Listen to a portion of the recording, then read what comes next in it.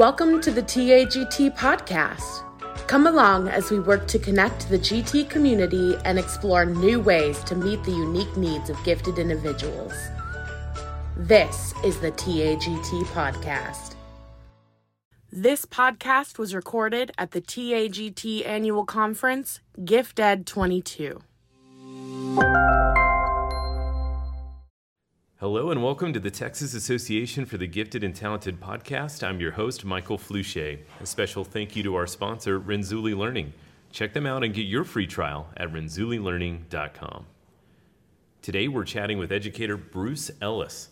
His 20-plus years of experience, enthusiasm for educational technology, and his hands-on approach to training have helped thousands of educators effectively utilize educational technology and improve student success. And we're so glad to have the great Bruce Ellis here today. Welcome.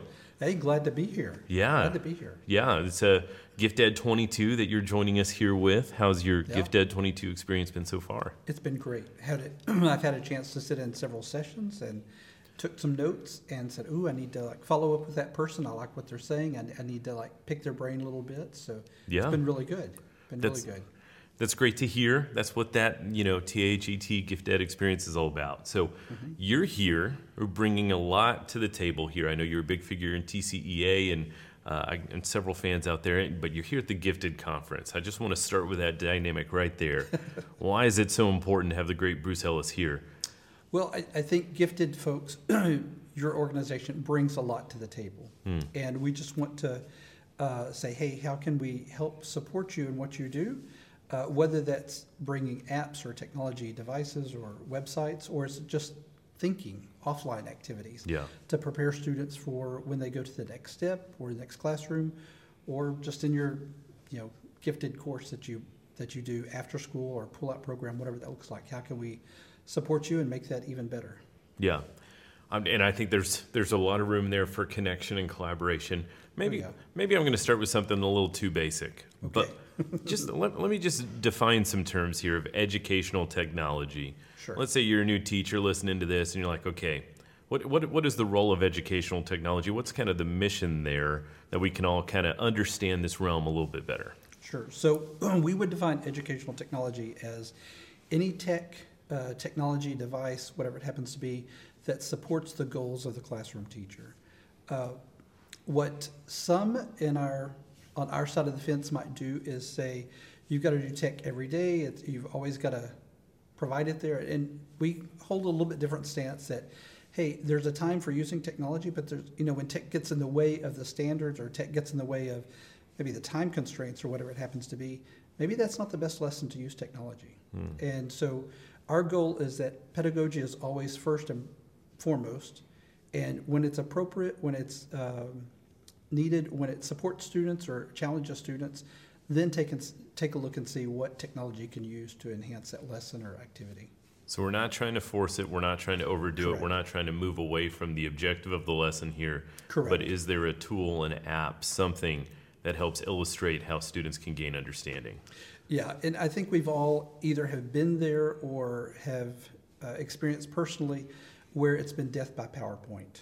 And some people, you learn something and all of a sudden, if you get a new hammer, everything is a nail. And what we want to do is have people critically take a look and say, okay, what's best for the student? What's best for the lesson? And when that's technology, hey, we're glad to help you and support you. And sometimes we have to tap people on the shoulder and say, that would have been better without technology. Ironically enough, but once you get them those basic skills or whatever's needed, then, hey, here's a good tool that you could introduce that would take it even further and go better with that. So you're saying I should stop using clip art? Is that Comic Sans? I'm trying to think of the general. It's just, it depends on your audience, the expectations, go. And what you're going for. So yeah, that is one dynamic I'm super interested in, though. We work in a field with a wide range of ages and abilities, and educational technology, I feel like for some is exciting and natural, whereas others, they might feel that there's kids who outpace their own ability to keep up with some of the technology. Does that impact how teachers even begin trying to use educational technology? Yeah, sometimes when I'm doing training, I'll have teachers that come and they make themselves known at the beginning. Yeah, I've been asked by a district to come out and provide staff development, and the teacher kind of pulls me aside and says, I don't want to be here. Oh my goodness. I don't teach computers. And so at least they give me a heads up, Okay, yeah. So what I do is, for those teachers, how do I make inroads so they understand technology is valuable? And how can it be used for you? How could you use it with your students to support your content? It may be different than your peer next door or across the hall. And just because somebody is using Kahoot doesn't mean it's going to be the perfect tool for you. But at the same time, if somebody's using a tool, investigate and say, hey, what does this offer for me? Would it enhance what I'm already doing? What's the learning curve? How can I use it to take my students to the next level? So, yeah. So you don't have to spell CPU to be able to use computers effectively. Yeah. Oh man, that's good. I don't know if I could have done that. That's great. Okay, so I don't want to make it just about this, because that's my temptation, is just to ask you, give me all the great apps and tools out there, right? But, you're here presenting on a few of those things. We're talking about coding. And again, I would love for teachers to walk away with, there's some good ideas there. But we can start with coding. Sure. Why is coding such a great fit for gifted populations? So one of the nice things about coding is that it really falls into the category of computational thinking. And for the last couple of years, that's really kind of taking a forefront. Back in the day, computer science was relegated to high school students who maybe you were at a large school and they could afford a computer science teacher. So there was a track for students who thought like that. They were programmer minded, but not everybody was afforded that opportunity. And as times have progressed in the last several years, computational thinking has come to the forefront, and people are realizing, well, that goes down to elementary, early elementary, kindergarten, pre-K. It's not just for AP students, or not just for, you have to wait till 9th grade. Right. And then if you have a teacher that teaches that.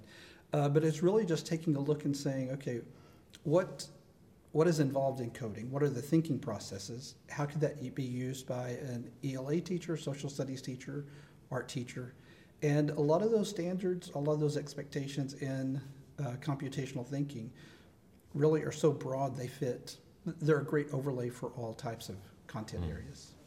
So, if our charge is, by TEA in the gifted world here in the state of Texas is to create these problem solvers, to create these critical thinkers through gifted programming, gifted services, coding may not be in and of itself like, hey, you got to do coding, but the journey of learning coding and going along that, you're teaching a style of thinking that really kind of can spread. Yeah, and if you get groups of students, gifted students together, there may be one that they are the coder. But you may have another one that's gifted with artistic abilities. Coders need those folks. They need graphic designers. They need artists to come alongside them and say, here's some artwork that will help communicate what the narrator or what the writer is putting together. And the coder is kind of like the engineer or the person driving the bus, but he knows who needs to get on and where they need to sit so that everything is taken care of. And right. So gifted students definitely, they like to push the buttons. They like to sometimes push the envelope. And so you give them a little bit of leeway, let them run with it, and you'll be amazed at what they come up with. Yeah. Okay, so when it comes to coding, are there some, if a teacher's saying, okay, coding, I'm going to do that, I'm going to move into that space. Yeah. How do you get started? Are there some pitfalls you want to avoid? What advice would you give? So I would start with your comfort level as a teacher. If you're K2, then I would say start with Scratch Junior. It's put together with MIT students, so they're already gifted and talented people thinking behind the scenes, making it very user-friendly, lots of resources. Third grade and up, third grade to sixth grade, Scratch. It's all based in JavaScript. So as students are learning how to do this block-based programming, they're really learning the thinking process behind coding or programming. And then as they get older, they start saying, oh, you know what? When I use this block, it's the same way as if I was saying this in JavaScript. And so once those students start those processes like, oh, this makes sense, then they can start grasping on to the words of, okay, how would I say this in JavaScript or Python or whatever the language happens to be. Yeah. So. Okay, so those are some practical, we can get started with those. Yeah. And are you seeing that people are infusing this within their contents? Are you seeing that it's an extra maybe advisory time or enrichment club? How are you seeing some of this manifest through coding specifically? Yeah. Sometimes it's an after-school club. That's an easy way to get it introduced to a campus, very low-key kind of grassroots effort. Sometimes it's through specials such as a STEM class or through Talented Gifted, maybe a pull-up program that a teacher is doing. A lot of times it may be just the teacher themselves. They may not be a gamer per se, but they want something that they can give their students that's going to enhance what they're already doing. You know, the teacher knows the standards. They've got social studies down. This is going to be an exciting year for social studies. All my kids are going to be historians by the time I'm finished with them. And by figuring out, okay, how can I use coding to support my content, then you're reaching those students who, when they come to your class, they're like, I really don't care to be a historian. Right. So you're really presenting it in such a way that history, they're getting the history as a byproduct. They're learning the coding because they're excited about it, but in the process, they're gaining a lot of content skills that you want them to learn anyway. You're just packaging it differently. Right. Yeah. Now I'm excited to know what a coding social studies project would be. It could be tons of ways. It could be creating like in Scratch, it could be that you're showing the migration or movement of a population. Oh. It could be that you're talking about change of earth forms. And so you're showing how things change over time, whether that's by erosion or other processes. It could just be a difference of how people do things differently over time, and as technology improves, how we do things differently to still achieve those same outcomes. So tons of ways that we can use it as a social studies teacher. We just have to kind of think of, okay, how do I tell a story as a social studies teacher? What are those stories? How can this help me? And that even with mathematics, okay, mathematics has tons of stories, that we're trying to solve. How can I get coding to help me? Or what are some problems that I can have my students sit down and say, okay, we're going to help people understand this process, and in the process, they're going to become experts at solving problems, whether it's algebraic problems or multiplication problems, whatever it happens to be. That's fascinating. And I love that idea because, obviously interdisciplinary, you're moving towards a little bit more authentic problems than maybe turning the page in the textbook to the next lesson or whatever. So it's right. Exciting to think you could combine these things and maybe make it an element to your class that's consistent, an option with projects or whatever that the kids are used to over time maybe.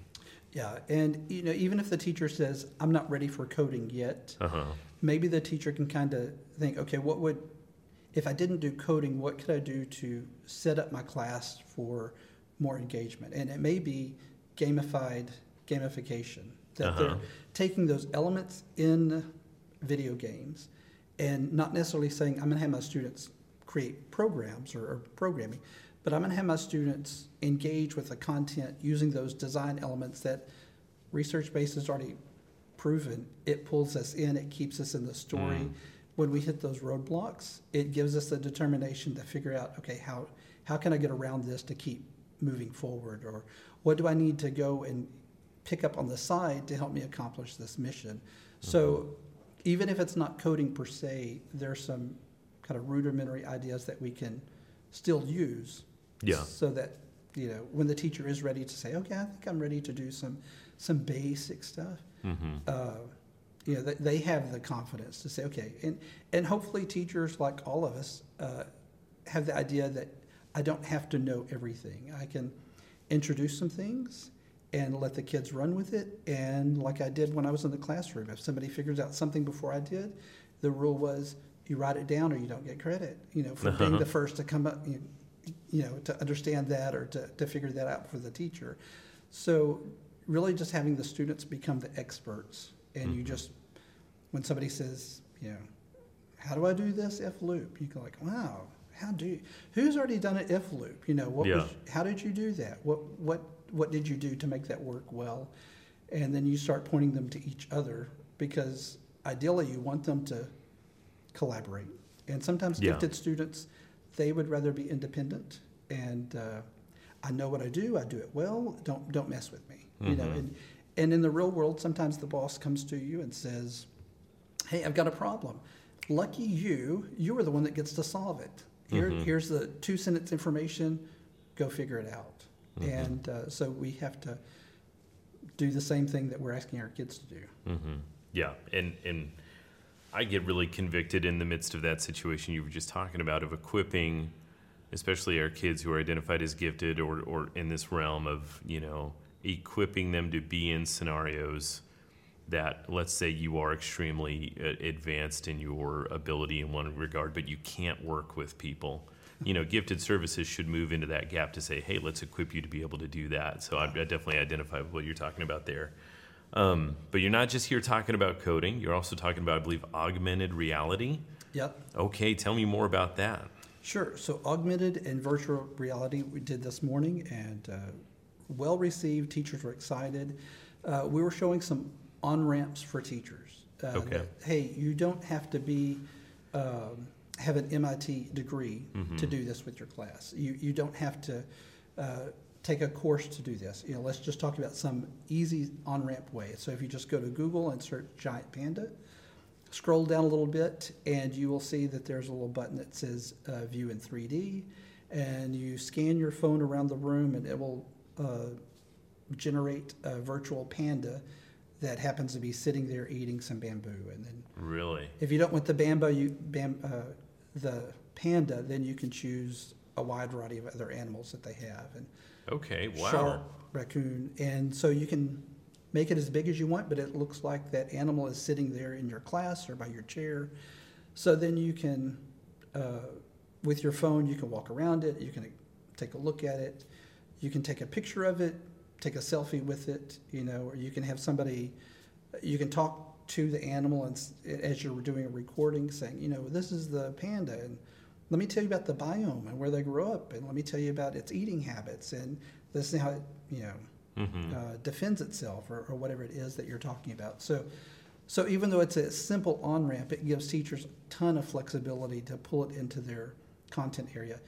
Even if it's not science-based, it could be just, hey, we're going to get you to tell a story, beginning, middle, and end. Or we're going to get you to pull a character out and use one of these animals that was a character in our book, and you're going to have that character, you're going to be the voice for that character that's telling us what happened, or their perspective of what happened. So yeah, I'm just trying you got me thinking about all sorts of ways you could incorporate that and create writing pieces off of that. Doesn't have to be science. Have some fun with it, maybe even mathematical in terms of if they're, you know, placing them in a certain, I don't know. You got me thinking here. I'm too distracted. The only virtual reality I've done is Pokemon Go, which tells you that I'm a child of a man. But that's really cool. And I bet, too, kids really gravitate towards that. That's got to be that awe moment of, like, I can't believe we're seeing that in our classroom right now. Yeah, unfortunately, kids, we haven't beat it out of them early enough, and so they go like, well, I did this and this, I now want to do this. And it's like, well, the app doesn't do that, I'm sorry. And hopefully we're the teacher that says, well, yeah, this app doesn't do it, but maybe you can figure that out, and you can create an app, or you can find an app that does what you're wanting, or we can connect you with a professor or college students who do that kind of programming already, maybe high school students, and get a collaboration going, and you can share your ideas, and they can kind of collaborate with you to develop a solution that you may not have the technical skills for, but you got the idea, and sometimes that's the moneymaker right there. Right. I mean, that's what our world is all about. And I can't tell you how many people who have sat in that chair today and talked about interest-driven work for students to do and invest in, and giving them pathways to do that. And if you can pique their interest, who knows where they can go with that. Yeah, it really does go back to, even though we're talking about programming and coding or virtual reality, it really does go back to voice and choice, and saying, you know, this is what I had planned, and this is how I'm going to introduce it to you. But I don't want you to be limited by my experiences or by my knowledge of this. So as I'm showing you this, be thinking, how else could this be used? Where could you take this that maybe I haven't thought about? And really kind of giving the students that charge to, you're expected to take this to a level or area that interests you, maybe not your neighbor, but hey, you're interested in FIFA and who's going to win the next cup. All right, how do we do something with soccer? So. Yeah. Okay, so I've got a lot more ed tech questions for you, but I'll take a half step back here. How did you get into this world? What's your background and what led you to be the Bruce Ellis we know today? Okay, so I started teaching as a third grade teacher. Okay. Loved it, and this is back in the 90s. District came and said we're going to identify one person on each campus to do basic troubleshooting and to train teachers, and I liked doing that. When my wife and I had an agreement when our first child was born that I could play on my Apple IIc only when Joshua took a nap. So I was pushing naps during the summer. Yeah, don't you want to take a nap again? Yeah, Josh, you look tired. Yeah. So while he was taking a nap, I could learn programming on my Apple IIc, and so then once I started teaching, then it's like, oh, I'll do that. I didn't realize what they meant was it's a second job. We're not paying you for it, though. Man. You get the So, like many things that we ask teachers to do. I think there's several teachers listening to this who are, I've been in that moment before, or I'm in it right now. That's right. Yeah, and so I learned how to connect with teachers and say, okay, what do you love? How can I use that as an inroad?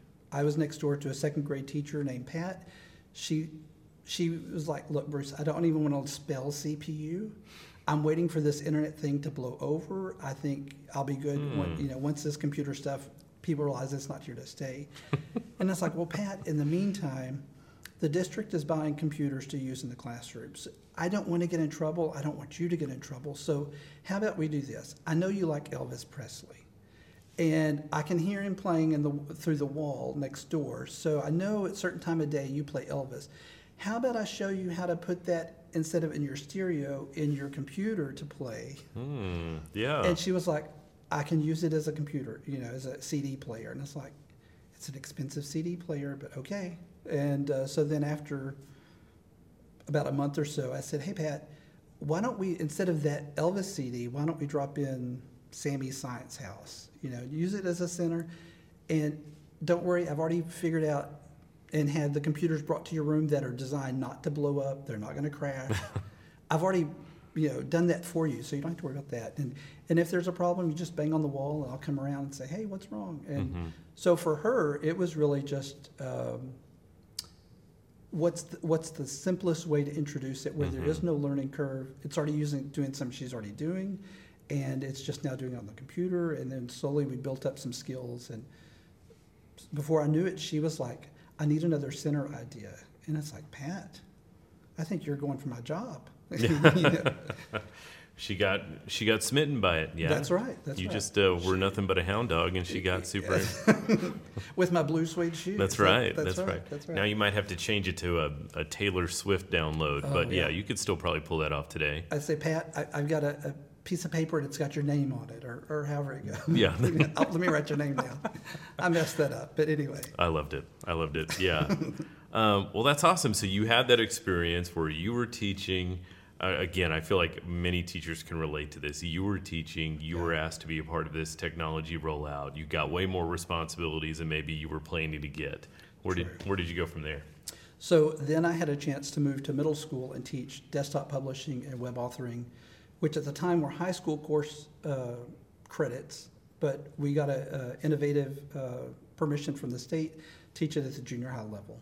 So I would go home and I'm trying to learn Photoshop and Illustrator, and my kids are like eating everything up faster than I can give it. So, it's like I'm going home in the evening and trying to figure out, okay, how do we do a flame effect? And one of my kids said, I want to do this. And it's like, okay, how do we do that? And then, so it took me about a month before I realized I had to say, I have no idea. Right. All right, if you finish your assignment early, then I want you to explore and play with the tools.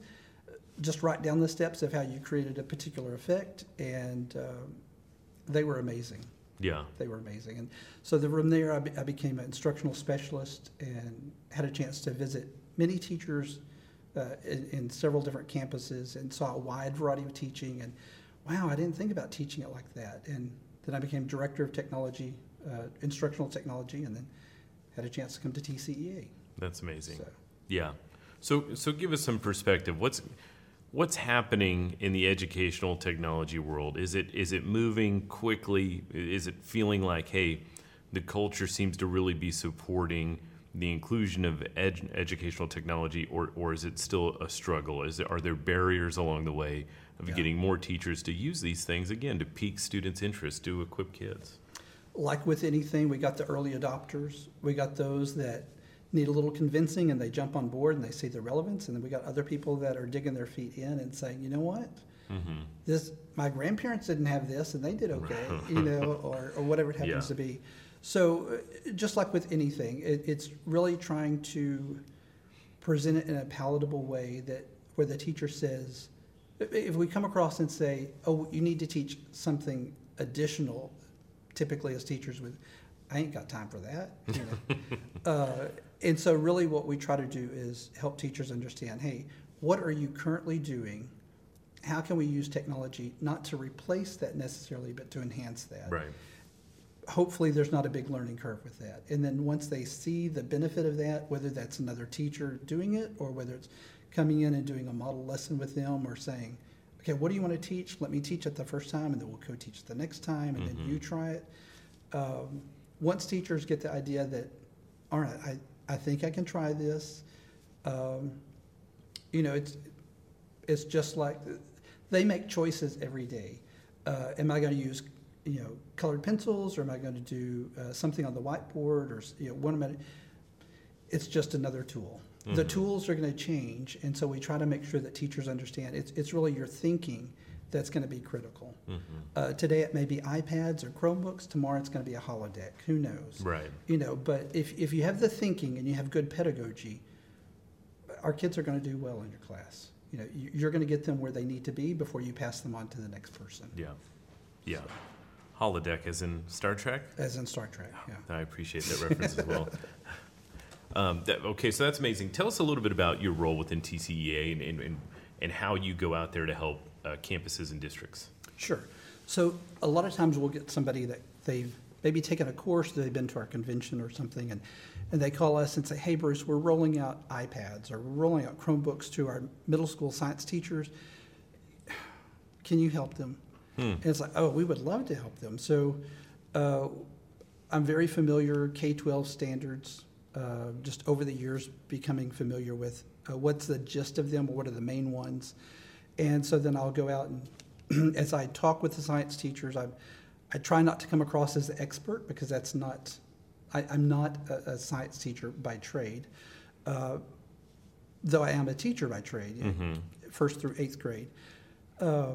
So I give them a little intro, hands-on, let's get going, and then I ask them to bring the content to me and say, okay, now, how would you do, what's a main lesson you would teach in the next 6 weeks? I want you to focus on that. So it's really just when people tap us on the shoulder, or we see opportunities to go out and tap them on the shoulder, it's really about what are you deploying? What do you want to deploy? How can we help you do that successfully? And sometimes the teachers, they say, well, they provided us with the Chromebooks or the iPads or the interactive whiteboards, but there's nobody to do training. Or the person that came and did a 30-minute sales speech, that was the training, but I don't understand how to use it with my kids. And if it's going to make class discipline worse, I ain't got time for it. That's the theme. Right. So we try to help them understand. Okay, it's just like with any tool, your kid's going to poke people with pencils. You can't just say, okay, no pencils for anybody. Right. You've got to learn how to manage your classroom. Once you get that understanding, then they say, okay, so we don't have to use a pencil all the time. We can use pens or crayons or whatever it is. Sometimes we use no writing utensils. Right. So we just help them understand, okay, this is when you would use technology. This is how you might use technology. Let's go back and make sure it's based on the standards and that it's either a beginning part of where you're communicating the content to the student, or maybe where the students are creating a product, giving it back to you. Mm-hmm. So. Yeah, and one of the points you made earlier too is working with someone to start using something, and it made me think of the sustainability and the long term. I'm not just incorporating an iPad. I'm not doing it every day, but I'm having the confidence and the willingness to embed it consistently. And I think that resonates for me in terms of different strategies you'll hear at this conference in general to reach gifted students to differentiate. Sure. Is that part of the conversation, not just embedding it, but empowering people to feel confident, I guess, to continue to use it? Yeah, definitely, because like with any skill, you only get better when you practice it, and when you practice it well. And so as our teachers learn to incorporate technology and they start seeing opportunities of, I could do that here, and that lesson goes well, or they learn from that lesson and they try it again and it goes better, then all of a sudden they start saying, okay, I can make better use of this, I can use it more often. And then they become a mouthpiece to other teachers to say, hey, you know what? This could really help your students. I see you have some students that they're bored with the traditional lessons. They need something that would allow them to go beyond what you're typically doing in the class. Have you ever thought about using such and such? And so it really can be an avenue for those gifted kids to show their expertise in a way that it just doesn't, it goes beyond what the product that's being asked of them by the regular classroom teacher. So great technology is like gossip. It's just got to spread. You know what I mean? People got to talk about it. That's right. I can't believe that. Yeah, very good. It's like good gossip in the fact you want to tell others. You want to share it with people. You want to share it. Yeah, it's a good thing. And you want to be like, hey, this is a juicy tip. Let me share it with you. And you're going to want to share it also. So that's all right. When it's done well, it's like that. Okay. Well, let's go down that road. I would love to get some juicy tips in terms of what's happening out there. What are some ed tech, whether it's apps or devices or whatever, that are really hot right now that you're like, man, you should really consider taking a look at these? I know I'm putting you on the spot a little bit here. You are. Well, my focus right now is artificial intelligence, taking a look at it. And so that's kind of where my focus has been. So there's a lot that I'm not looking at. Oh, sure. That's great. But artificial intelligence is really becoming closer to the mainstream. We see it a lot in our, whether it's Instagram or TikTok or whatever it happens to be, very entertainment oriented, very entertainment based, where we can enhance an experience for a person and engage them in storytelling by adding a filter. Well, that filter really is artificial intelligence. And as educators, as we say, okay, which of those things are safe for students to use? Whether it's putting it directly in their hands or it's in my hand, but you're using it under guidance. How can we use that? Back in the day, it used to be that we had to worry about kids cheating, by writing on back in my day, it was writing on your hand, and then as kids got older, they would take wrappers off water bottles and write on the inside, and so the answers were right there. And I don't know what you're talking about. I've never heard of any of this. Can't prove that. But now we have, students who they know how to find things very easily, and they can get things off the web. So we really need our teachers to enhance or maybe take if they're not already teaching in a way that the answer can't be Googled. How do they do that? Because artificial intelligence is making it so that students can find those answers even more easily. So we need to make the learning not complicated, but complex, or at least recognize that it already is complex. Am I carrying the students along in a way that's they're not learning answers A, B, C. Right. But the answer is really struggling with content and figuring that out. That's great. I mean, if especially in our field, that focuses in on things like depth and complexity and going beyond the standards. If we are doing work that's Googleable, we're probably not equipping and challenging our kids well. We're definitely not building job security for ourselves or for our kids. Right. For our kids. And even going back to programming now, there's AI tools that are out there that you put in what you want and it writes the code for you. We still need coders, though, people who understand coding, because those tools are only as good as the people who fed them code. Right. So they're not perfect, but you need somebody to take a look at it and say, okay, is that efficient code? Could it be said? Could it be written in a better way? Or that was good a year ago, but now we've got some new language. Some of that's deprecated. We got some new language. How do we enhance that? So even as we talk about getting our kids to code, as tools come along to take some of that responsibility off of them, they still need those skills. They would just use it in different ways. So instead of being the guy in a dark room that's coding at night, drinking coffee, they're letting the computer handle the brunt of that, and they're kind of looking over the computer's shoulder saying, okay, well, let me tweak this and train you up. This is better code, and get things done a little bit more efficiently and a little bit better. So AI, which I feel I even want to be careful with using that phrase, because I feel like you're speaking to it in a very, it's the same idea, but a very specific, right? Because that could be a daunting. It can be, and artificial intelligence is, depending on which side of the fence you look at, and both sides are valid, it can be really scary, or it can be real exciting, kind of like the atomic bomb. Man, great things can be done if we can harness that power. Great damage can be done if it's used incorrectly or wrong. And so same thing with a cell phone in the classroom. The teacher as the gatekeeper wields a lot of power on how are things used, and how does it propel the student to move forward in their learning, or how does it stagnate that learning, and the kid, they may have figured out how to do those standards for that class, but it didn't enhance or excite them in those skills of the gifted side of themselves. And I wonder too if these tools will be available out of the classroom for these kids, if not now, eventually to a degree. Yeah. If we don't spend the time with them in the classroom, maybe doing the other parts around that, teaching them how to do it well, how to do it for meaningful causes. Yeah. Again, we may be having adverse effects on accident by that. So. Well, and it really goes back to what we're saying is, regardless of the tool, it's the thinking process. If your thinking isn't really good, it doesn't matter what tool you have. It's going to be flawed or less than stellar. But if we get the thinking process down, of course that's difficult, but if we can get the thinking process down, then our kids can do much better regardless of what comes their way, what they encounter. Yeah.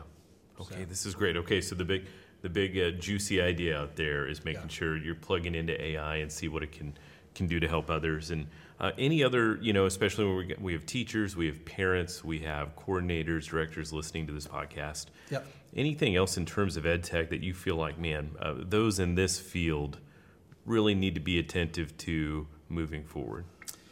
Well, like this morning, we talked about virtual reality, augmented reality. Those are big things. It used to be where you had to have Google Expedition, and pay big bucks, or you had to have a super expensive computer or projector or whatever it happens to be. And now a lot of that is coming online with the phone, with apps that are free. Really, that part goes back to the teachers understanding student safety and security. Right. And then working with their district to say, hey, what apps are available that the district can approve, that we can push out to my students, so that I can have them do some things in more 21st century stuff, 21st century ways, as opposed to 18th century ways. Right. We're going to take a break, but stick around to hear what our speaker has to say next. Are you ready to celebrate our GT community during GT Awareness Week, April 3rd through 7th, 2023? GT Awareness Week was created to increase awareness and encourage support of gifted education in Texas.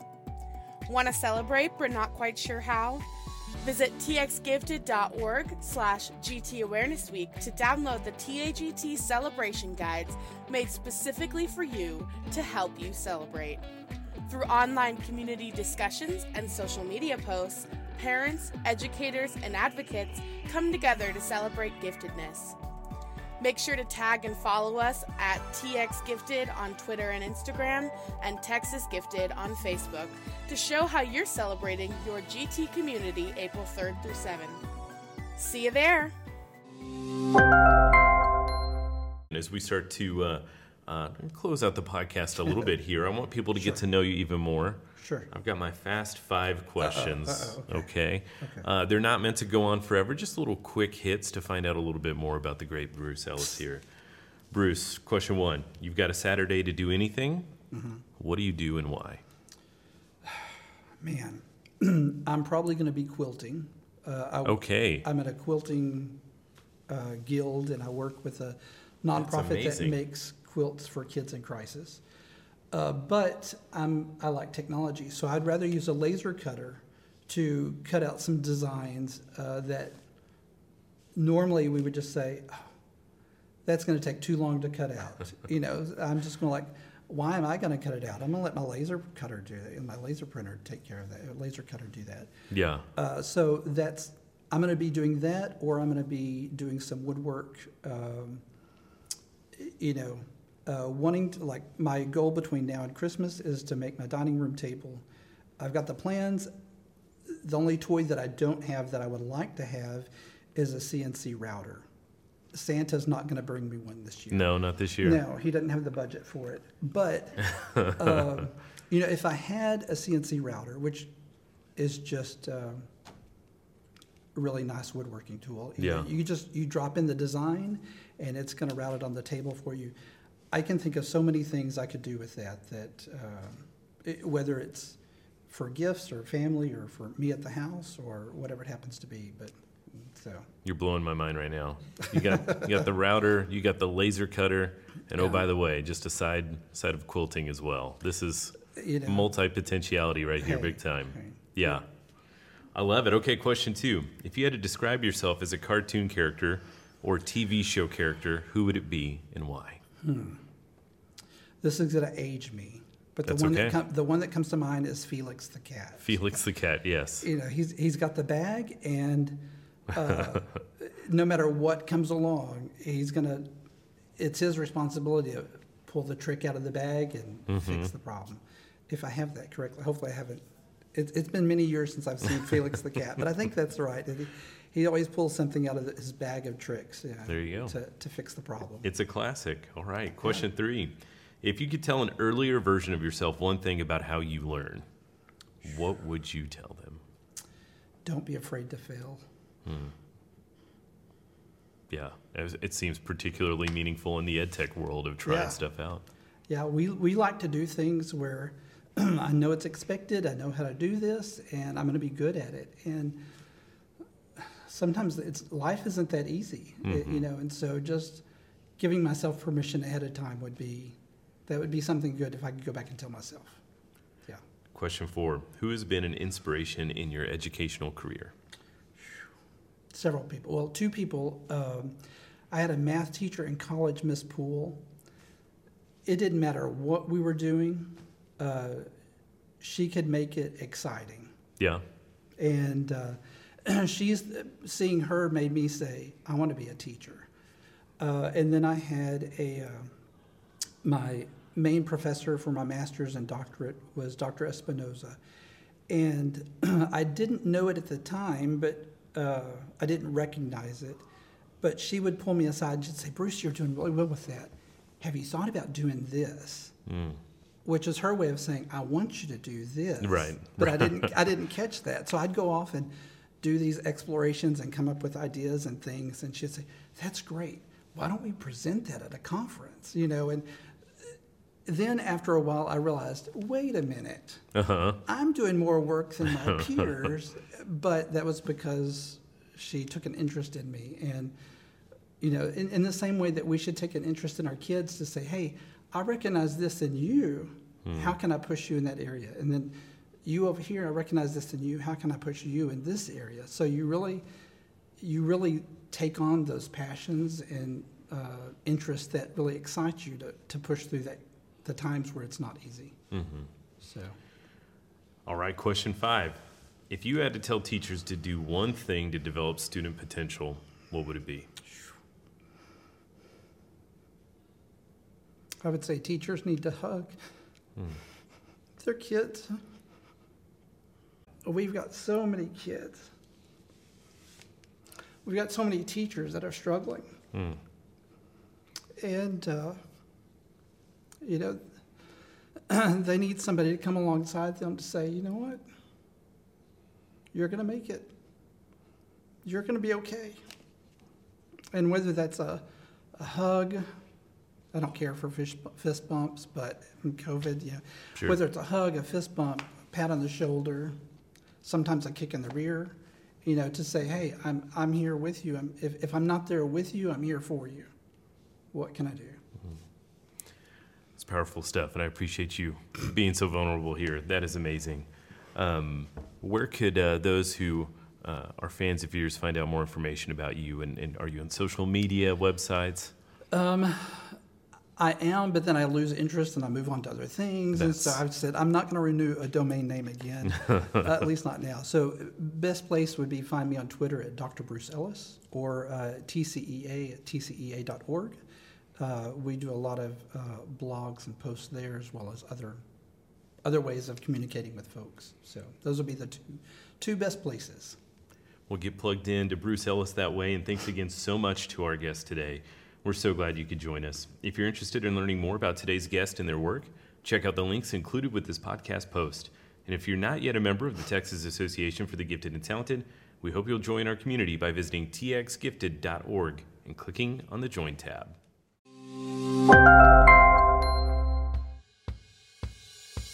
Renzulli Learning is proud to support the Texas Association for the Gifted, their podcast and gifted education nationwide.